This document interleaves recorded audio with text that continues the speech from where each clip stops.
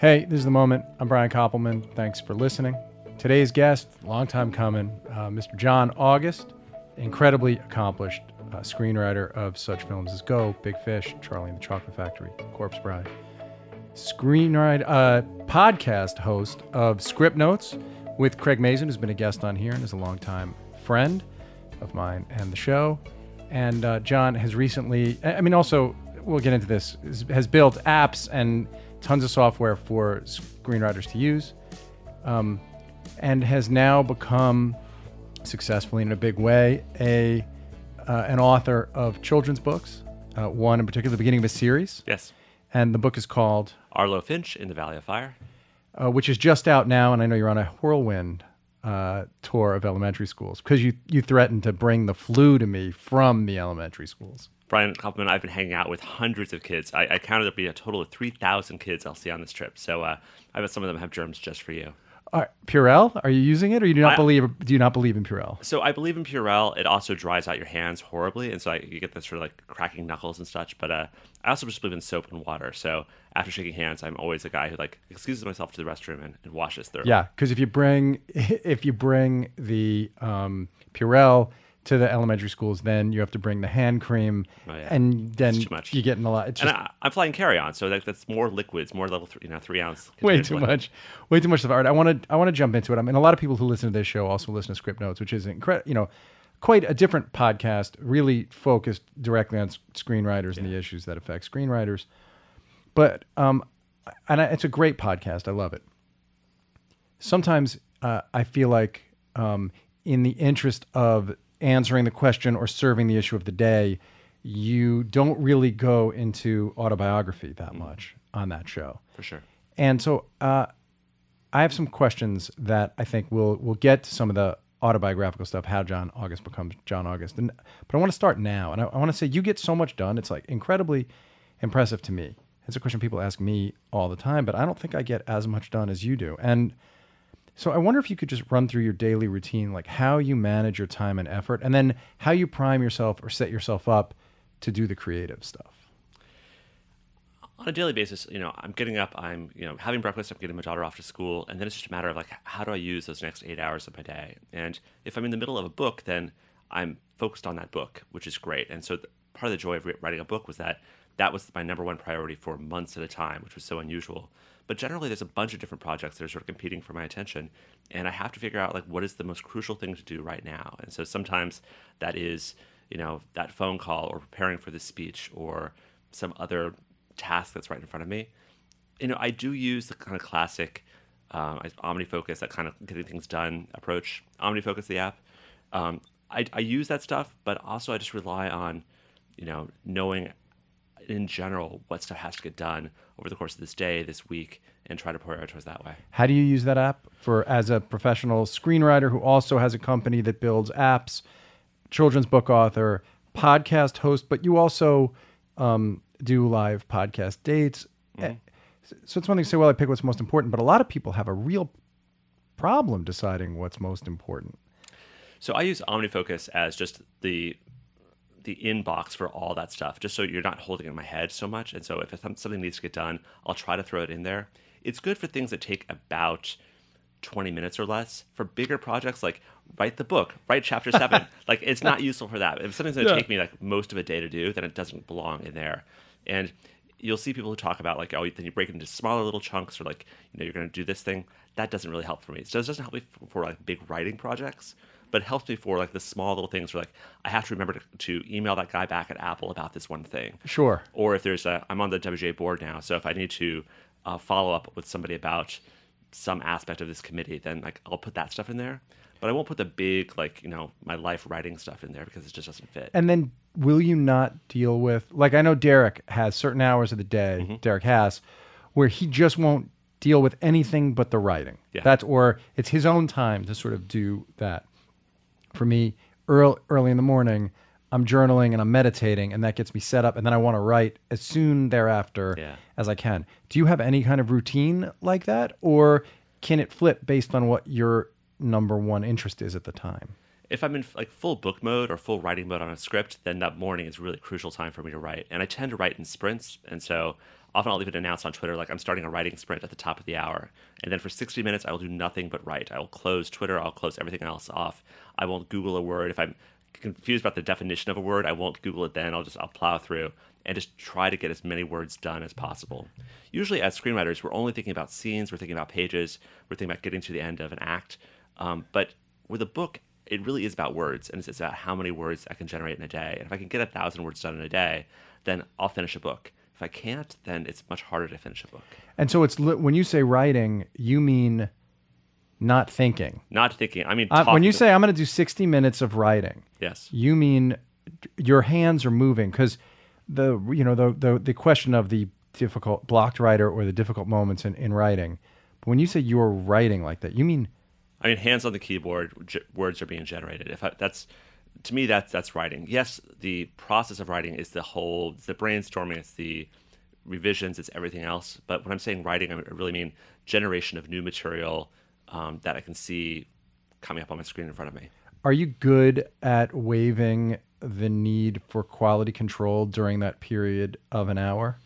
Are you comfortable saying to yourself, fuck, even if I'm veering, I'm going to keep going. Otherwise, I'm going to feel the inertia win?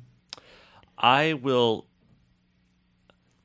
suspend a little bit of quality control if I feel it's in the service of like getting through to this moment, or I know that in pushing forward, I'll explore something else. So I'll happily skip over a little part if I don't know how to do it.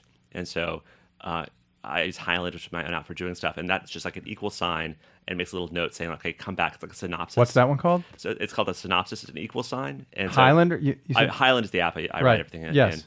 And for that, if you want to leave just like a little note to yourself, it's just an equal sign. So I'll block out sort of what the things are in general. Usually in scenes for screenwriting or for chapters, I will, as I start writing, just sort of beat out the things that are going to happen in it.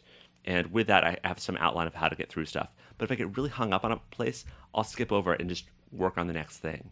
And that's been something I've been doing since the very first days of screenwriting, is that we don't tend to, shoot movies in order. We don't tend to edit really in order. We work on the thing that is on the schedule for the day. And so I'll happily write different stuff from different parts of the script, and I know that they'll ultimately fit together. Yeah, that's really great if you can do that and when you can do that. I have a hard time doing that from the beginning. There are moments in a screenplay or a teleplay when I can do that. All right, so you're not, like Scott Frank and I talked about how neither of us can move forward. I can't do an editing either, really, until the first 10 minutes are right. Or in editing 10 minutes, in writing, let's say the first 20 pages of a screenplay or 15 pages of a teleplay, they have to invite me in a way that I understand before I can do the rest. Do you not have anything like that? Like if the beginning's giving you a hard time, you could jump right to a middle section. I would say you are correct in that first 10 pages, that first 15 pages where you really feel like this is the world, this is the character, this is the journey we're on, is really crucial, especially for the first thing. So I'm sure if you're working on another script for your TV show, you could hop in the middle of that because you know those characters, you know that world. For a script, yes, that first 10 pages is crucial. I think back to the first 10 pages of Big Fish, and that was probably the most classically, pulled a page out of the typewriter, crumple it up, and it fills up a whole trash can. Because trying to find a way to set up all the things I knew. Yeah, that world building is impossible. What was nuts. And so you have, multiple voiceovers. You have an unreliable narrator. You have a fantastical past. You have a realistic present. You have two protagonists. There was just so much to build, and so that I didn't feel comfortable writing much of the script until I could get those first 10 pages working right. Yeah, even within an episode of our show, I have to know the first 10 pages. Because it gets the tone of that individual, for me. And that's why I'm always interested in everybody else's process, because it's my own, I think that's my weird quirk. I need to feel like, okay, I understand how we're telling the story of this, this episode of this longer. Well, you're talking about the tone because, I've done a lot of musicals, and for me, that it really is. You have to have your "Welcome to the World" song, and you have to have your "I Want" song. And unless you have those two songs, or sense of those two songs, even if you're going to end up rewriting those two songs, you have to get the characters singing in their own voice about what it is that they want and what their journey is going to be. That is a great analogy. You have to get the characters singing in their own voice. I talk about tone a lot, and that's a great way to think about it. You have to find that unique form of expression for the world of the show, and then for the individual people within the show. And then you can kind of roll. So just go a little more into the day thing, because like you just said, I write a lot of musicals. I mean, you, so do you go to an office? I do. So in Los Angeles, my office is literally at this room over the garage. And so I'm there usually about 8:30 in the morning. My assistant comes in at 9. I'm usually writing for that first hour or two. Then I'll come downstairs. I'll talk with her about sort of what is going to be on the schedule for the day, if there's stuff that needs to really get done. I have a great assistant, and she's been really good at sort of taking some stuff off my plate. So for the podcast I do with Craig is basically almost real time. And so it's 20 minutes of prep, it's an hour of recording, and then it's almost all in Megan's and our editor Matthew's hands. But for other things, for scheduling, she's the one who sort of keeps me on track and sort of keeps the balls in the air. But I try to, I don't go down, I don't sort of engage with her until I'm sort of done with a big chunk of writing in the morning. And is your husband managing your household more? He's more doing that stuff. This last year, we were living in Paris for the year. And so it was the same general situation, except that rather than going off the office, I was literally taking 10 steps over into this other room and just closing the door and just. But I'm saying you're disciplined then. Yeah. Amy and I, we can write on the weekends. We'll write at home together. Yeah. I'll be on the couch and she'll go into one of the kids' rooms and write. But I think all day it would be hard not to just be like, oh, I want to tell, because I'm easily distractible. Oh, yeah. Somehow you're not easily distractible. I'm not as distractible. And so if I'm in the middle of a sprint, that's great. But then when I'm done with a sprint, when I'm done with that hour, I will stand up, I will move around, I'll do something else. And so, the same way I'm coming downstairs just to talk to Megan, in Paris, I would go and do the dishes or start the laundry. I would find some other thing to do just so I'm not in that writing work mode for a while. Do you not return calls and stuff in the morning? Do you have a set time that you return calls? And by calls, I mean emails. Returning whatever. No one calls anymore. No one calls. There are no phone calls. Yes. We had 3 telephone lines going into the house, and we don't use them anymore. Now there are none? No. There's still a line, but it's rarely used. When the phone rings, it's such an interruption these days. Who would dare, call me on the phone? I try to get all my emails kind of done in chunks and not be obsessed with it. And for the important stuff, which is stuff for my team, so my assistant, my coder, my designer, all that stuff is done on Slack, and it's just a much more sane system. So I'm not searching through a bunch of stuff. And then, so I also walk my daughter to, other than when we're shooting the show, the days that I have an early call, it's hard. But I basically have walked my daughter to school every day of her life from whatever, 3rd grade or whenever she started going to a school that was near enough to our house to walk her. But then at the end of the day, if I were writing really at home and then she came home, or Sammy, my son, who's been now at college for a long time, so it's different. But do you then come out and have time with her, or are you able to be like, I'm working, I'll see you in a few hours? I'm basically working until 6 o'clock. So that's just sort of 8:30 to 6 is really work time, and so I'll come in for some part of it. I might come in to grab a snack and I'll say hi then, but I'm still really on the clock for me until 6. And so my daughter knows not to bug me in a significant way until then. She might come out and say hi. She might want to talk to Megan. Or whatever, if she needs you. It's different. Yeah, it's different. Yes. Yeah. But I'm still working. Yes. And then at 6, you're done? At 6, I'm done. At 6, I walk into the house and I'm usually done. Unless I'm really behind on something and then I need to go and do more writing after dinner, I'm done at 6. And are you able to then really leave all of it behind you and then you engage? You're with your family. Then you're with your family. I think I'm fully engaged with family. After 6, there's very little that I would be doing again. I'm not returning a lot of emails at night. I'm not doing much at night other than hanging out with the family. I'm bad at all that. I'm sorry. I will go be with the family, but it's my favorite thing. I mean, people who listen to this show know how I feel about my family and the ways in which we interact. But it's hard to leave the thing behind. I guess it's, especially if I'm in a thorny part of something I'm writing or trying to solve an editorial problem, it will weigh on me. Well, see, here's the difference though. It's you're trying to do a TV show, and part of why I've resisted doing TV shows is exactly that you're just never done. There's 1,000 decisions, and you can't even make all the decisions because it's moving at you so quickly. And so the same time you are trying to write that episode, you have an episode shooting, you're trying to post an episode, you're dealing with a casting crisis, there's always too much for you to do. And even though I do a lot, I don't have to do it as deeply or in as much of a crisis mode as you are constantly in. Yeah, I love all that stuff. I love it, right? That's why I'm happy doing it. I was thinking our careers are sort of, in certain ways, parallel in terms of timing. Mm-hmm. Rounders came out in 98 and Go came out in 99. Yeah. each of our first movies, and they each announced us to the movie business in a really similar kind of a way. And then we made our first TV pilots at the exact same time for the exact same network. What was your TV pilot? Neither one went. I made Street Lawyer and you made Alaska at like within a month of one another. Oh, no, here's the difference, though. I made my first pilot before that because I made a pilot for the WB called DC. And so I shot a series called... Which was first? DC. Oh, I thought that Alaska was first. Now, Alaska we shot as a pilot for ABC. That was a couple of years later, but like in 2002, right? Or so, yeah, but so no, I did my first pilot though in 2000, Okay. and it was a disaster. It was actually, we shot a pilot. We sort of reshot the pilot. We ended up shooting 7 episodes, but I got fired after 3, and it was a not a midlife crisis, a quarter life crisis. It was disaster, and it was like my biggest sort of meltdown moment of my career. Okay, that's great, because the first regular question I have after this thing about your routine was from the outside, and even to pod listeners, it seems, if not easy for you, then at least it's all really manageable. So what were the hard years for you? Well, that was one of the worst of it. So the quick version of that couple of years is I was lucky to have 2 scripts I got paid to write, How to Eat Fried Worms and A Wrinkle in Time.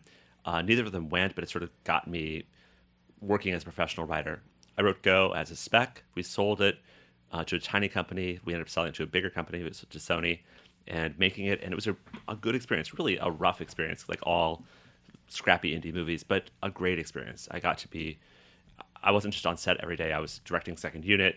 I was co-producing it. I was in the editorial process the whole time through. So that was great. But at the same time, I was like, oh, I want to do a TV show. I've always been the kind of person who's like, oh, someone else is having fun doing that thing. I want to do what they're doing. I need to go there. Yeah. And so Kevin Williamson was doing Dawson's Creek. Felicity was on the air. And I was like, I want to do a show like that. I want to do a show for the WB. And so I set up the show at the WB. It was me and Dick Wolf. So he runs Law & Order.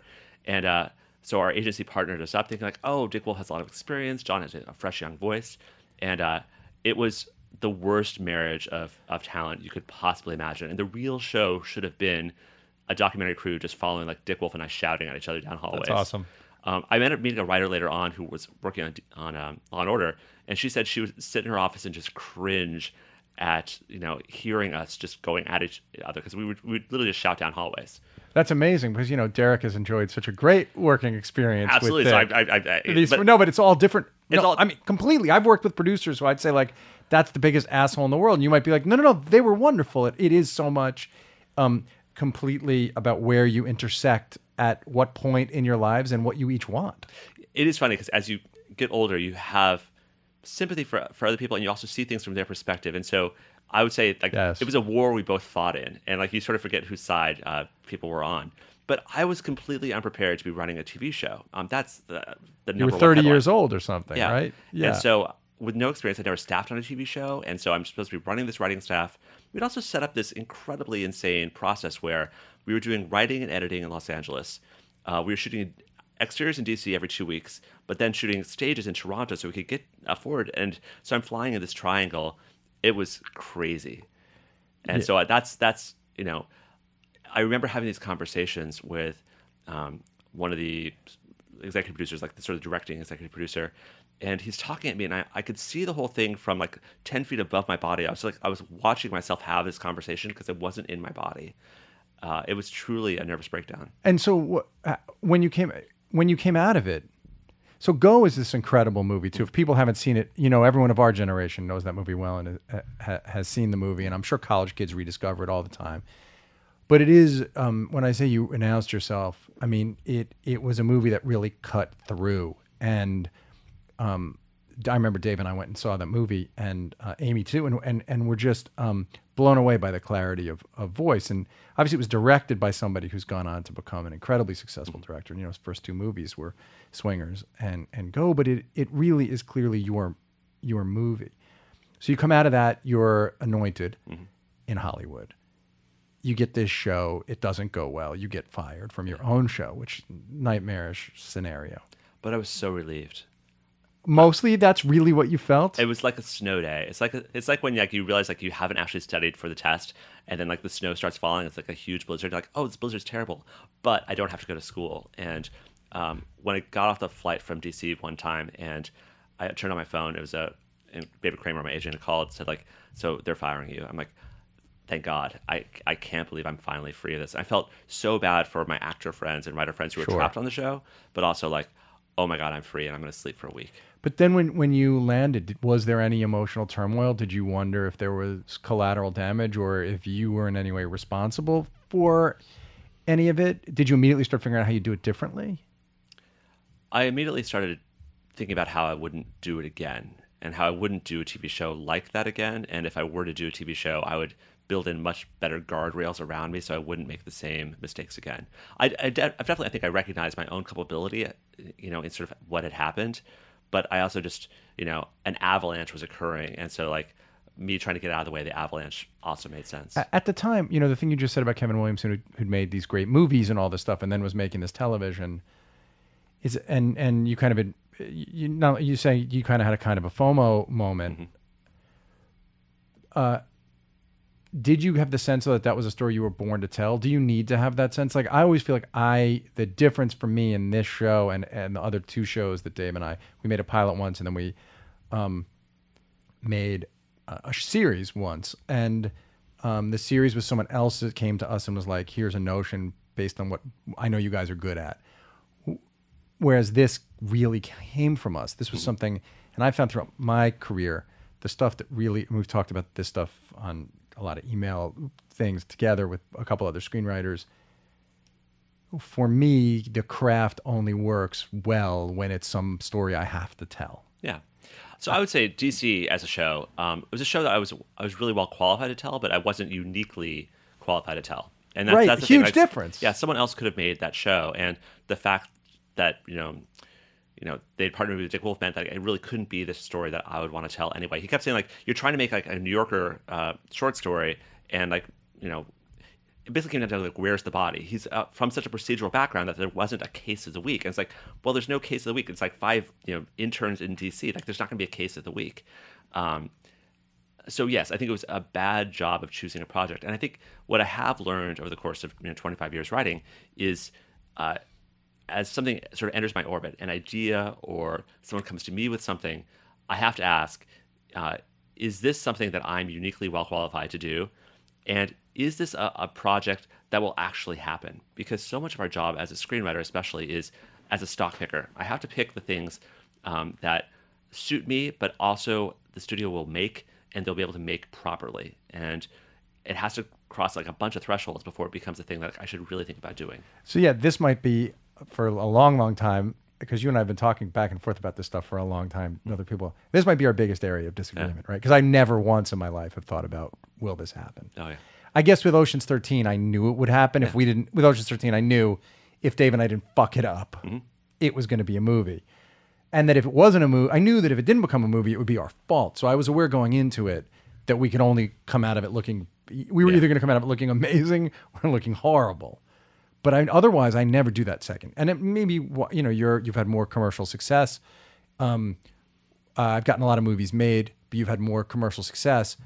And maybe part of it is sort of thinking about that second piece. But for me, I find thinking about that second piece disempowering somehow. I don't feel like, I feel like that I should have this sense that if I write it, and I'm the only person, like you said, if Dave and I are the only people who can write it, then I can manifest the thing and get it to the finish line. Yeah, I've lost my ability to think that I can manifest things that are out of my control. And so, something like the book, like I could kind of manifest that because I sort of knew what was going to happen with that. And so I knew I could control everything about it.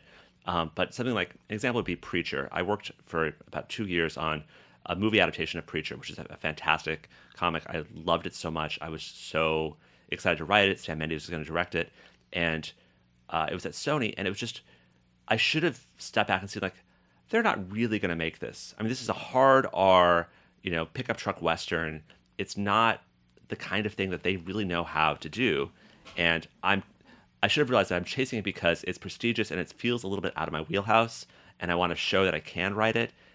And I was so happy with what I wrote, but also I think I knew in the back of my head, like, they're not going to make it. So yeah, those things would have stopped me. All right. The feeling like I was only doing it for those other reasons would have stopped me from. I won't all this is like you said, I've Yeah. learned over all the time of doing this. But a while back, I realized the only reason to do it is because you want to wake up in the morning and work on the thing. Yeah. And if you don't have that, or if I don't have that, all I am is another reasonably smart guy with skills trying to deploy those skills for other reasons, and I'm not working as an artist. I will say though, sometimes, Preacher being a good example, it's like, while it felt out of my wheelhouse, I was also really excited about the things I could bring to it and the chance to explore new techniques and the chance to sort of really go into some different places. And, so I was excited every day writing that script because there was just so many cool potentials for things to do that were so different. Because I think if you're not writing a movie hoping to push movies forward a little bit and really explore new territory, then there's not a great reason to write movies. If you're not changing cinema somehow? If you're not reflecting something about why you're making this movie to this year with this set of assumptions then that you wouldn't have made 3 years ago, then it feels kind of pointless. Which feels crazy to say because we both recognize you're trying to push things forward in a medium that's essentially so conservative because studios will always make the safest choices they possibly can and they'll be very excited in the room to say like, oh yes, let's do that. Let's reconceive this. And they will ultimately always backtrack and try to get down to the safest, lowest common denominator thing that they possibly can get away with. And that's the frustration of screenwriting, at least for me in 2018.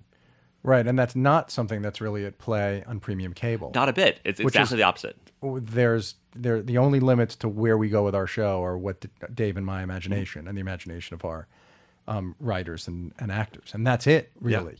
And I see what you mean about the world of movies, though, and I don't want to jinx this, and I don't even believe in jinxes, but there's a movie Dave and I wrote about 10 years ago that I've long thought is like our best screenplay that seems like it's about to get made. Great. And it never seemed like a particularly smart thing to do. It just seemed like a thing that we had to do. So you wait, and it's painful, and it's a very. I think you're avoiding a lot of pain by calculating this stuff out. Mm-hmm. But I wonder if that. Well, I wonder how you came to that sort of an analytic approach. Did you always have that? Because like your own movies, The Nines and Go, aren't like that at all. No, I'm sure your book isn't either. I mean, maybe your book is in that you understand where the market lives.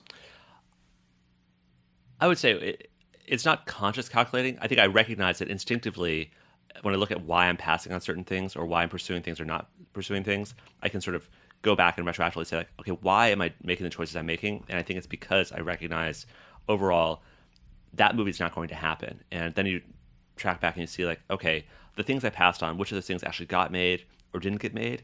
And I think my guesses were pretty accurate a lot of the times about which things really did have momentum and energy to them and which things were just going to stall out because either the people involved were not going to get along with it, or it's that filmmaker who takes on like 15 projects and like none of them ever happen. So I think it's only going after the fact, going back and looking at like, okay, why did I pass on the thing? It's like, oh yeah, that was a good reason to pass on that. Right. It's sort of the opposite of like Eric Heiser's incredible story, right? Which is the other way, which just bakes in a lot of different kinds of pain along the way, but allows you the possibility of sort of like the amazing surprise. Yeah. So you look at like Eric Heiser's Arrival. It's fantastic. He wrote a fantastic script. They got exactly the right filmmaker. It all happened. But there's, I would say 9 out of 10 times you roll the dice, it wouldn't happen. And so it's And great. I'm comfortable living in the 10% and you're not. I think like in general in life, right? I'm comfortable. I've always been comfortable living in the 10%. Well, and it's, I mean, are you really comfortable though? Because you recognize, you just talked about this script that you're happy it's going to finally get made. That means 90% of work you do will never get seen. It'll exist forever on a shelf in 12-Point Courier. And that's probably the reason you're doing a TV show, so that the things you're writing actually exist in the world. Yeah, but Dave and I were thinking about this. About 50% of the things we've written that were our things have gotten made, or an adaptation we chased, or our own. Well, that's a really high batting average. Originals, So that's maybe great. it's 45% or something. Like it's close. If this gets made, it'll be 50%, I think. But Yes, it's pain. No, it's painful. I don't know that I'm living in the lie to myself is I don't know I'm living in the 10%. Yeah. And there were years it was, it was brutal, you know, knowing you want to get something made, knowing it's taking time or it's unlikely. Yeah. But also, if I think about Girlfriend Experience or I Smile Back or Solitary Man or these movies that were small movies we made, I was also comfortable taking the screenwriter money and living off of it while I made small movies and was sort of flirting with Oblivion. Yeah. Which goes to the question of, do you think of yourself as an artist or a craftsman? I think does it matter? I think I'm an artist who is also happy to do craft and not feel shame about it. And so I think the craftsman part of a job, we should define this, is, you know, sometimes you just come in and like they say, like, we really need a new cabinet over here. We need some cupboards, we need some shelves. I'm like, I know how to do that, and I know exactly what you need. Here's what you don't understand about this: is a load-bearing wall, and so if I try to take this down, it's all going to collapse. And that part of craftsmanship, I think, is really crucial. I love, you know, let me extend the metaphor further. Please go. It's a great metaphor. I love the show This Old House, and what I love so much about This Old House is you have these people who are so good at their specific jobs. Like Richard Trethewey, like, knows how all the stuff works in terms of plumbing, or Norm Abrams can like build you anything, and they understand both how to build something perfect and beautiful, but also what needs to actually happen in order for the building to work properly. And so when I come in to, like, as a craftsman to do that job, I know how to do that. But realistically, they're hiring me for my ability to build that cabinet, but also to deal with the crazy homeowners and to deal with the building inspectors. Sure. Because so much of our job when we come in on those situations is there are some very difficult personalities involved, and they are nervous and they are scared, and you are a person who can, like, sit them down, calm them down, get them to focus on the right thing, and, you know, get them through to that next step. But if you're asked to build that cabinet in a shitty house, or in a house that looks beautiful from the outside, but you know it's there are termites, and you tell them, and they go, "Yeah, that's fine. We know there are termites. We only need this house to be up for the next 6 months, right?" And I've taken again, we both have now done this for a really long time, so. The lesson for me, the thing I took from that was that's the thing that makes me feel disempowered. And more than that, that makes me feel not like an artist in a way that I can't tolerate when I turn on the computer. So I stopped doing that. But you don't get that feeling? Oh, I totally get that feeling. So I don't do those jobs. And so in general, but you have, like I have done those jobs. And there's been times where I've come in for a week or two on a movie that I never end up seeing. Like it comes out and like, oh, I worked on that. Like, I've seen like the DVD, they're like crazy. Me too. Yeah. Like, wow, Jessica Alba's in that movie. Like, I don't realize we have anything in common. So yes, there's been a couple times where I've done that. But sometimes I'm doing that as a favor for a filmmaker friend or some other producer or somebody else who needs me to help out there a little bit. And that's great. And there's a reason. So that's how you can put that's how you can put your heart into it. A human connection there, because like there's a reason why I needed to come and do that little thing. And yes, I was paid well for it, but I was doing it for a friend. The same way that you and I have both gone and seen like cuts of our friends' films, and like all the time you're giving them helpful suggestions. That's not a week of your life rewriting stuff for them, but sometimes you do that too. Sure, but doing that. So you also though did make a decision at a certain point, because what happens when you write those movies early in your career, you get offered a bunch of stuff, you take those jobs, and then some people thrive in those jobs. Yeah. Some people decide they don't want to do them. So at a certain point, you were like, I'd prefer not to do that anymore. Yeah, when you're back to back on 1 week, 2 week, 3 week jobs, and you're just always in that sort of churn place, and then it becomes a bunch of phone calls. It becomes a bunch of like, hey, this person has a tiny thing about on page 53, and so over the last few years, I've done a lot less of that, and it's been situations where. If a movie's in production, I know the people involved, it's a thing I can really do, I'll happily do it. But I'll also have a conversation from the start saying like, listen, I know you think it's this section. If you can just give me one more day, just do a pass through so all these things actually fit together so that it feels like one continuous thought rather than just like, here's a new set of cabinets that are in like a Greek style versus the rest of the house is in a Tudor style. Just let me make everything like a Greek style. I'm happy to do it. There was a movie they were spending $200 million on, and the head of, and we got this call, like, they really need you to give them 4 weeks. Yeah. And we said we can't make it good, for a variety of reasons, we can't make it good. So we can't take the jobs. And then the head of the whole studio, not just the president, but like the head of the whole studio calls us. And they said, I hear you're considering doing this. We would love you to. And we said, we can't make it good. Yeah. And they said, can you make it something I can shoot? And we said, I think so, but we can't make it good. It won't be a good movie. And they said, I really need you to do this. Yeah. And we did it. And the movie was terrible. It was 4 weeks. We were paid a fortune. And something changed in me after that related to that work.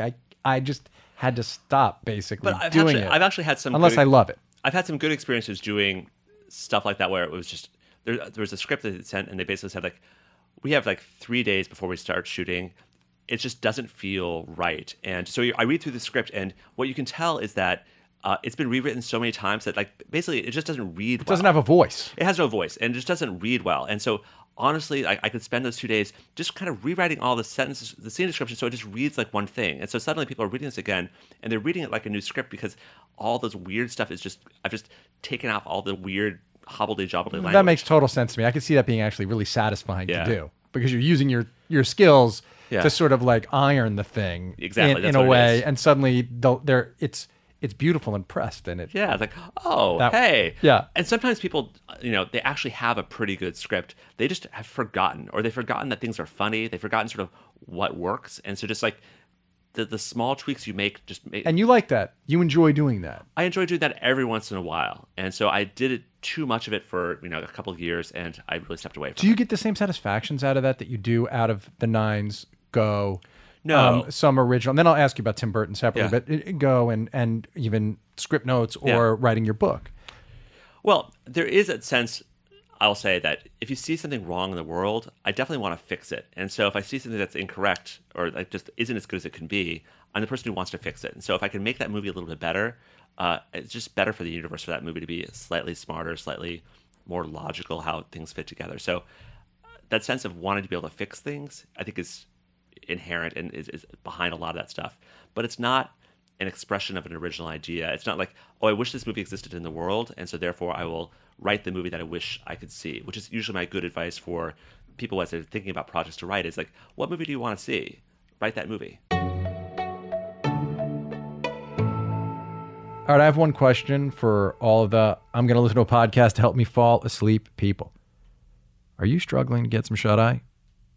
I hate when I'm struggling to get shut-eye. I hate it when I can't fall asleep. Listen, if you answered yes, you're in luck, because we have a great tip for how you can zonk out more easily. Mattress Firm, America's neighborhood mattress store, lets your budget stretch further when you're looking for ways to improve your sleep. They are more than mattress experts. They have the whole package that helps you transform your mattress into a bed, from adjustable bases and sheets to headboards and bedroom decor. They have you covered, literally and figuratively. Go to mattressfirm.com/podcast to see what deals are happening right now as I read this sentence to you. They even offer you a 120-night sleep trial to ensure perfection and a 120-night low price guarantee, so you know you paid the perfect price. Look, I value my sleep because I have limited time. I'm a writer, primarily, storyteller. And if I am sleepy, if I haven't gotten enough sleep, I find it really hard to stay focused and concentrate. But when I have a good night's sleep, it becomes much, much easier. Again, go to mattressfirm.com/podcast to learn how your sleeping could be monumentally improved. What do you do for idea generation? So not the Stephen King, where do you get your ideas question, but when I found Morning Pages, it was a great sort of repository for whatever the ideas were to start showing up. It would allow my subconscious to work, and then eventually these notions would come out. And so sometimes you are riding your bike or running, and like you got to stop because the whole thing came to you. But do you have any process because you have ideas for all sorts of areas of the world that you've enacted and made manifest, even though you say you've given up on your ability to think you can make things manifest, but you obviously are amazing at it. But what's your process to catch the ideas? I'm not sitting down to sort of like, okay, now I'm going to just like brainstorm. Very rarely do I have moments where like, okay, I need to brainstorm like what I'm going to write or even kind of how I'm going to do that. But I do have to definitely catch when they sort of come at me. And so in the bathroom, I have just a notebook, and it'll usually be like the cheapest, silliest notebook possible, so it doesn't feel too pretentious. So like I'll have like a Britney Spears notebook, and if something comes to me, in the middle of the night, or it's usually as I'm trying to fall asleep, and it's like I'll assess like, is that actually a pretty good idea? If it's the kind of idea that's going to keep me up for like 5 minutes, then I will go in and I'll write it down, and I'll say, okay, this is a thing, and I'll sort of chart it all out. But I don't have a conscious process for every day I'm going to do this thing. I don't have the morning pages thing. I've tried doing morning pages. It doesn't really, it never really stuck with me. But I will, generally ideas are competing for attention in my head. And if those ideas are there long enough, sometimes I'll draft other friends to like, if we gang up together, then like John will pay more attention to us. Sure. And eventually when that stuff becomes just so overwhelming, I'm like, okay, I will write you down. I will figure out how to do this stuff. So you've trained yourself to sort of like almost ignore the initial burst of the idea, Yeah. and then see how it grows. Yeah. And you'll like kind of noodle on it when you're driving around. Absolutely. When I'm driving around, when I'm walking the dog, obviously in the shower, just when the time comes. But also, I have to very consciously, like, if I'm trying to fall asleep at night, I won't let myself think of that idea because I know it'll take up all the cycles and it won't happen. So I tend to try to find what I call a good boring book for bedtime. So some like nonfiction book about like the greatest disasters of American history, or So you read before bed? I'll read before bed. You don't watch before bed? No. At a certain time? After like 10:30, screens off. All screens. And you're not going on Twitter then either, unless. No. Do you regulate your Twitter hours? I try not to be hours? on Twitter after about 6 p.m. If possible. So like, when I come in from work, It's I'll try to amazing. Your get off discipline Twitter. is- I don't even understand the level of discipline you have. It's incredible. I can't. I can go off Twitter for days, but I have to then. It's all binary. I have to just like flip the switch, then And I'm you're be fully back in. gone, or I'm back in. Yeah. Part of it was this last year living in Paris, because of the time difference, Twitter was just bizarre to me. So I'd wake up in the morning and like half a day would have passed, if you scroll at the top of your Twitter, like, wait, how did we get to this point? And you have to keep scrolling back, like, what happened that we're here? Because I'm watching the meme go through like 15 iterations. Like, what happened?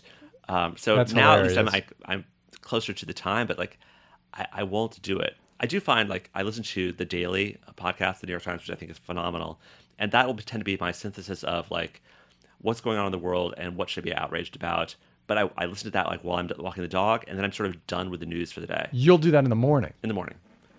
right? And then you can breathe it out. You can be done with it. Well, I can breathe it out because like I'm listening to it like while I'm walking my dog, and then I'm unleashing the dog, and then I'm in the house, and it just sort of stops. I stop thinking about the news. Do you exercise I do. So I started running last year, which was great. And so in Paris? In Paris, it's amazing. So you're running I've along run the in- river. yeah. But I still keep running while I'm in Los Angeles. So I'll try to run 10 miles, 15 miles a week. Not a ton, but enough. And And are you it's listening good. to stuff when you run? I am listening to them. I'm listening to podcasts the entire time. That's what you do. Yeah. Which podcast do you listen to? I listen to a lot. I listen to a lot of the Slate podcasts, Slate Gabfest, Slate Culture Gabfest, Political Gabfest. There's some good comedy podcasts I listen to. I listen to Script Notes, which seems crazy. I'm listening to my own show, but it's I get much better, I think, speaking on the show, hearing my own voice and hearing how it all comes out. So I listen to that show. I've listened to your show. Things that are interesting to me. And so speaking of that notion of listening to your show to figure out how to do it better, when did you realize you had a special ability to communicate? Meaning, in the written word or convincing people. Like how, when your childhood, were you known as the smart kid? Were you able to communicate in a powerful and different way at an early age? I could write pretty well, pretty young. I was writing a few grade levels above where my peers were, and I was only an okay reader. I wasn't like a phenomenal reader. I wasn't one of the voracious ones, but for whatever reason, I'd started writing, and I would just write a lot. And I remember What city? Boulder, Colorado, born and raised. And I remember in third grade, we had to write a story about a child, and so I wrote about this kid who lived in France, and so. He would say "we," but I didn't understand that "we" was "OUI," so I said "we," the WEE. Great, awesome. But it was just weird that I was thinking about a kid who lives in France. I was always, I think, perceiving myself as a character in a story, which I think is a very useful. Did you feel like an outsider? Not a huge outsider. I was a gay kid. I always sort of knew I was a gay kid. So there's inevitably some outsider And status. a writer too. When Yeah. at Boulder is a place where people are very physically active. Yeah, but I mean, Boulder's also it's a college town, it's Yes, an intellectual sure. town too. So, and I was very outdoorsy. I was in Boy Scouts, and so we were out in the woods all the time. And so I had a really sort of fantastical childhood. Like, it was hard to imagine a better place to grow up really than Boulder was. So I didn't have like huge crises on that level, but I always envied, I think, characters in books who did have crises. I was always looking for the characters who had to run away because of huge adversity, or who somehow like went through a fantastical portal. Into were you another world. recognized for having a big imagination back Yeah, then? I was, and I was happy to be in my room with the door shut and imagining I was someplace else. My bed was always a boat. I was always in a James Bond movie. Right. I'd be organizing my toys in these big campaigns of like, sort of Laugh Olympic style battles between all my toys. Would your parents expose you to like movies and books and all that stuff? We didn't go out to the movies a ton. We watched a lot of TV, I think like most families in the 70s.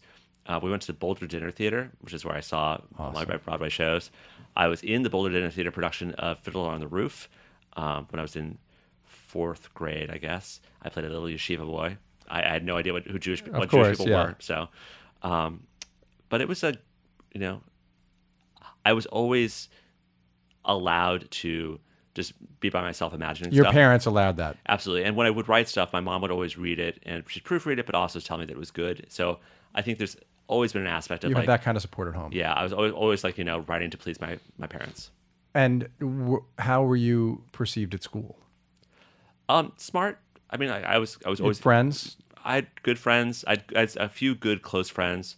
Junior high, I think like as for most kids, you could be the most popular kid in junior high and you're still kind of an outsider loser because that's just the nature of being that age.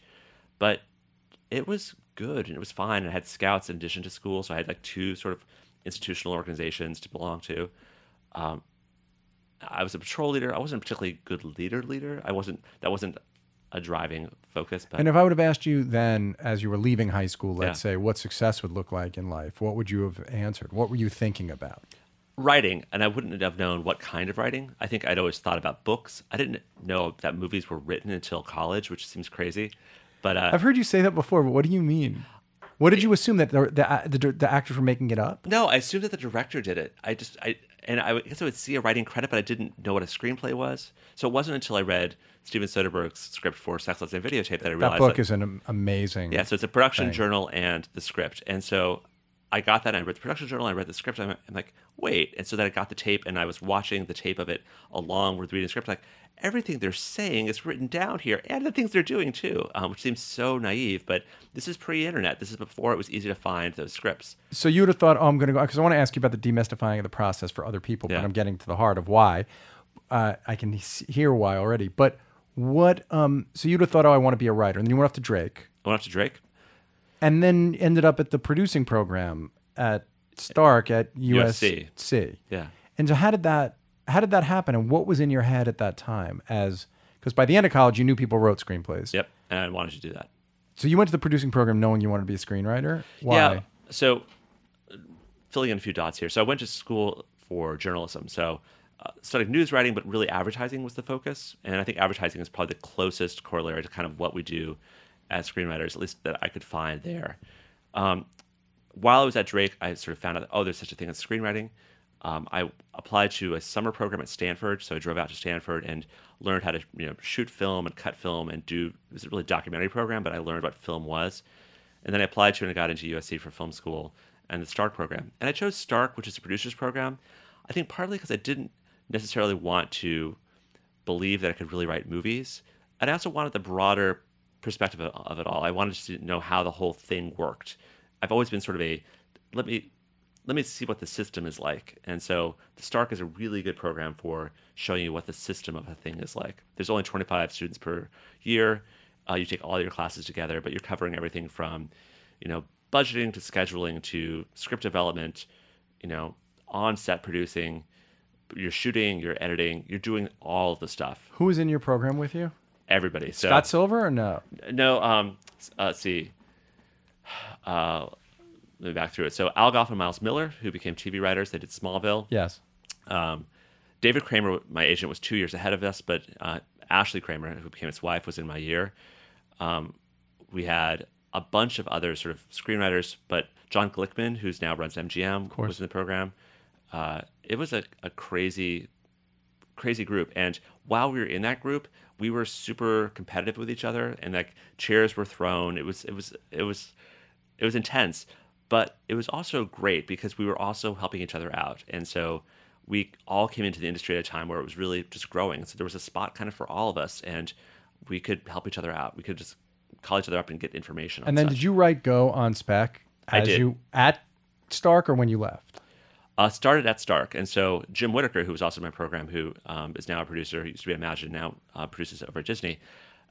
He was looking for something to direct, so I wrote a little short film for him to direct, and that is the first section of Go. And so the short film was called X. It had all the characters. It was really just the first third of that movie, and he never did it, and so I went and just wrote the rest of it. And so it has the structure it has because I wrote it as a short film, and the only way. You mean you didn't mean to have the time double back on itself? That you weren't trying to do something that was narratively fucked up as your first thing. It just happened that way. It happened, and so like there's Mystery Train and other things that done that sort of restarting. But if Pulp Fiction hadn't come out and it hadn't become like acceptable to try to do that kind of let's jump back and restart the whole thing. But Pulp Fiction came out in '94, and your movie came out in '99, right? When did you write it? I started writing it in '93. Right. So when you saw Pulp Fiction, did it worry you, or were you happy about it? I was happy about it because it meant that it was acceptable to do this. Like people wouldn't just be like, "What?" Right. It was a good thing. So it's been frustrating that like my movie gets compared to Pulp Fiction a lot because other than the time jumping, it has kind of nothing in common with Pulp Fiction. I mean the way the repartee I think is of a time, right? Yeah. It doesn't feel like you were in any. Like I say, I love that movie and I love that screenplay, but I do think you and Quentin were both guys living in L.A. at a certain time, and there is a rhythm of the way that people talk. Yeah, I would say the characters in my movie are maybe they're aspiring to kind of be in a Tarantino movie, but they're fundamentally people way out of their depths, just moving forward, and there's a realism there that I think is not a Tarantino thing. They're not living in this heightened universe of a Tarantino movie. Sure. Yeah. Listen, I mean, everybody got compared to Quentin for a long time, and so I'm sure that was frustrating. Like I can understand the frustrations of that. It happened to me too at times, not with Rounders, but with Knockout Guys, and it's just like, my view on it was. Unfortunately or fortunately, once Uma drew that rectangle on the screen, anything that came after it was either going to be, you were in reaction to it for 10 years. Absolutely. Whether you were defying it or whether you were getting in line with it. If you were writing a thing that had crime elements and young people, he just said, look, this is my turf now. Mm-hmm. And it was I don't think he wasn't saying it. I'm saying that's I think in that Harold Bloom kind of way, I think the movie is such a great piece of art. And Pulp Fiction is such a towering achievement that it just hung over the next 10 years. And so Go gets sort of just put under that umbrella, even though your intention, the purpose or the mission of all those characters is quite different. It's interesting you bring up Pulp Fiction because working on this book, Harry Potter is the equivalent of that for this. Yeah, sure. Harry Potter really defines sort of like what middle grade fiction, middle grade fantasy fiction can be, should be, could be. And so you're always going to compare it to Harry Potter. So I have a story about a 12-year-old boy. Everyone says like, oh, like Harry Potter. And so it's useful for me able to say, yes, like Harry Potter. It's in the same general space as that, but that doesn't mean it's the same thing. And that's the frustration. But I'm sure that is frustrating. I mean, all four members of my family are really good friends with Soma and Shanini, who's School for Good and Evil, and obviously had to deal with that also. But somehow, eventually the books will speak for themselves, as Soman's books have, as I'm sure yours will. What made you want to write it? Growing up in Boulder, Colorado, I had all this experience of being a little kid tromping around the woods in Scouts, and it was a very specific place in time I've just never seen in books before, and it was really special to me. At the same time I was being a scout running around those woods, I was also reading all this fantasy literature. So I was reading Chronicles of Narnia, The Hobbit, and I wanted to take those two things I loved so much and put them together. And so for a long time, I had this idea of like who this character was and what this world was, but I didn't know if it was a movie or if it was a TV show or what it was. And then I was on a phone call in Austin, Texas, 2 years ago. It was like October 30th, and I was on a phone call with this guy who'd written a middle grade fiction book called The Nest. His name is Kenneth Opel, and they'd sent me the book to see if I wanted to adapt it, and it was a maybe for me. And we were sort of feeling each other out, like, is this going to be a good fit? And so he was talking to me about the book, and I was asking him like about the characters and the age of the characters, and he explained like what middle grade fiction was. And middle grade fiction is essentially stories that have a 8 to 12-year-old protagonist who's going on a journey, and that's kind of the edges of it. Like there's very little else that specifically has to happen in middle grade fiction. There's basically not going to be romance or kissing. There's not going to be sex or anything like that, obviously, but it can kind of be anything else beyond that. So Stranger Things, if it were a book, would be middle grade fiction, or a lot of the movies we love would be middle grade fiction if they were books. And so I was like, oh, this idea I have, that's actually a middle grade book. Like that's how I should be thinking about this. And so that night I started writing. I wrote the first chapter, and that's still the first chapter in the book. Oh, you started writing it at night, so that actually bothered you enough that you had to go write at night. I absolutely did. Not during the day. You actually had to go do it. And I wouldn't have done it except that. So this is during the Austin. You were in Film Austin. I was in Austin. I was there for the film festival. It was a huge storm, so I couldn't leave the room.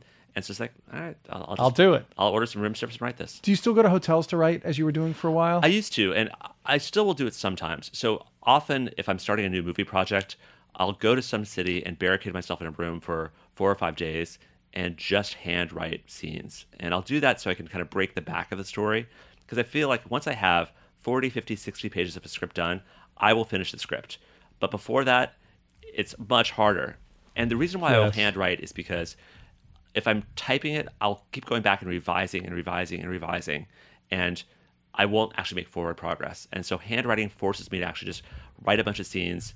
I'll skip around throughout just to get a sense of like how the whole thing feels. And I used to, this is dating me, but I used to fax the pages back to my assistant to type up. Your handwriting is such that it could go through a fax machine and still be readable and transcribable. So here's the process. I'm sick with jealousy over Here's that. the process for me when I'm doing that kind of thing. So I'll take a sheet of paper and fold it into quarters, and then I'll sit quietly and I will loop the scene in my head. And by looping, I mean you're visualizing, you're sort of hearing the characters start to talk. Once I have that figured out, I'll quickly scribble it down. So that's my scribble draft. And then I'll write a proper version. And that's good enough handwriting that my assistant can read what it is. And she'll, put brackets around things so she's not sure what I'm saying. But I will originally fax, or now I'll just photograph and send through the pages to my assistant who'll type it up. And so when I come back from one of those trips, I'll have 50 pages of the script done, and that's huge. That really helps me get started on things. And just, we have a few more minutes, so I just want to ask a couple of questions. A guy we're both friends with recently asked this question. He's a gay man, and he recently asked this question about whether it's harder, whether being gay in Hollywood and wanting to be a screenwriter is more challenging. And he was making the point that he believes that it is. And I'm just wondering how that lands for you, whether you were always out in Hollywood, and whether before you became really like once you're really successful, success in Hollywood is a great equalizer. Yep. But before you were really successful, did you feel it was something that you had to deal with in the rooms when you would go and pitch for something, or someone would meet you after you'd first written, said he liked what you'd written? How did you deal with it? How was it a factor? Yeah. I've always been a person who tries to out myself pretty quickly in a conversation with a new person, because just so it doesn't become a thing later on that we don't talk about. So now that I'm married, I can say like my husband, blah, blah, blah, blah, blah. And that just easily makes it happen. Otherwise, it's challenging to sort of get it out there, and then it becomes a thing. And you would want to avoid anyone saying anything that would make it weird later? Exactly. Because you don't feel like you're overtly fit the stereotypes of a gay man? I've heard you say that in private. Yeah, that's absolutely true. And so some people just won't read me as gay, and if they don't read me as gay, then they're just not sure what to do with it. And so I've had situations where 3 months into knowing somebody, it's like, oh, what does your wife do? I'm like, wow, you really missed out on a lot here. It happened on a TV show I did, a pilot I shot for ABC, and I thought I'd sort of come out to folks and really hadn't. And so my now husband, but then boyfriend, came to visit me on set, and one of the actors and the director were all just kind of like a little bit weirded out. And it wasn't they were like homophobic or anything, but they just had not put it They all hadn't together. connected the whole no, thing. and so. But how has it affected you in Hollywood, or has it? I don't think it's affected me as particularly negatively. Like, I've worked with all the same people, and the people who I think wouldn't hire me, I don't think it would have been a great fit anyway. But I think our mutual friend who has this concern, I think it is a valid concern in the sense that, like, if you are a more effeminate guy who is going in for certain things, that could be an issue. And well, he describes himself as flaming, meaning Yes. he's overtly gay and writes about gay subject matter and it's a real Yes.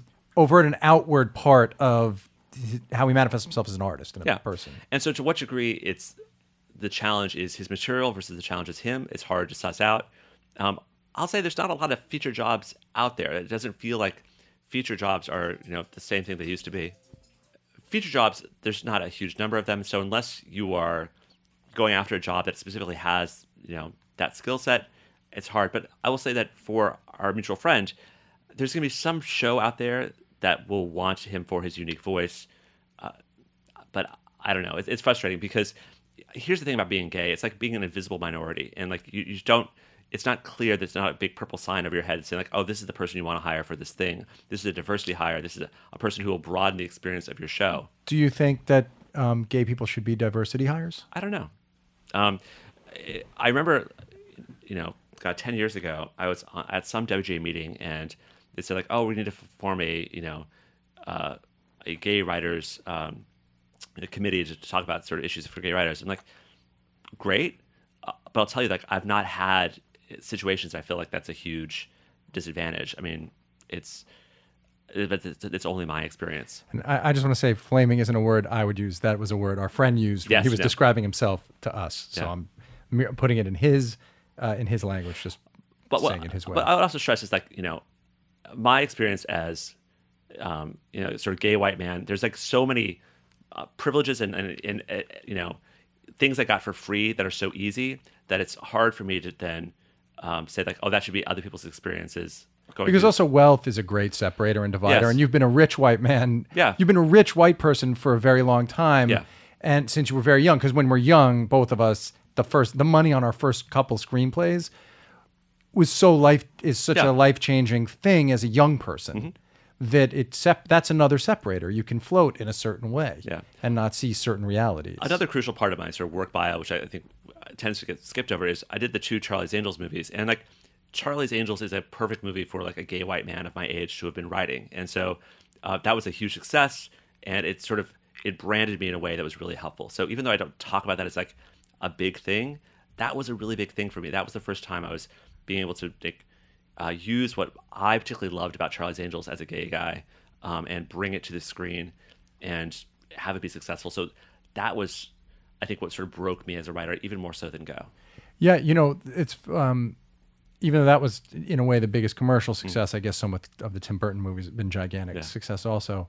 On your own Twitter bio, you just have Go and Big Fish. Yeah.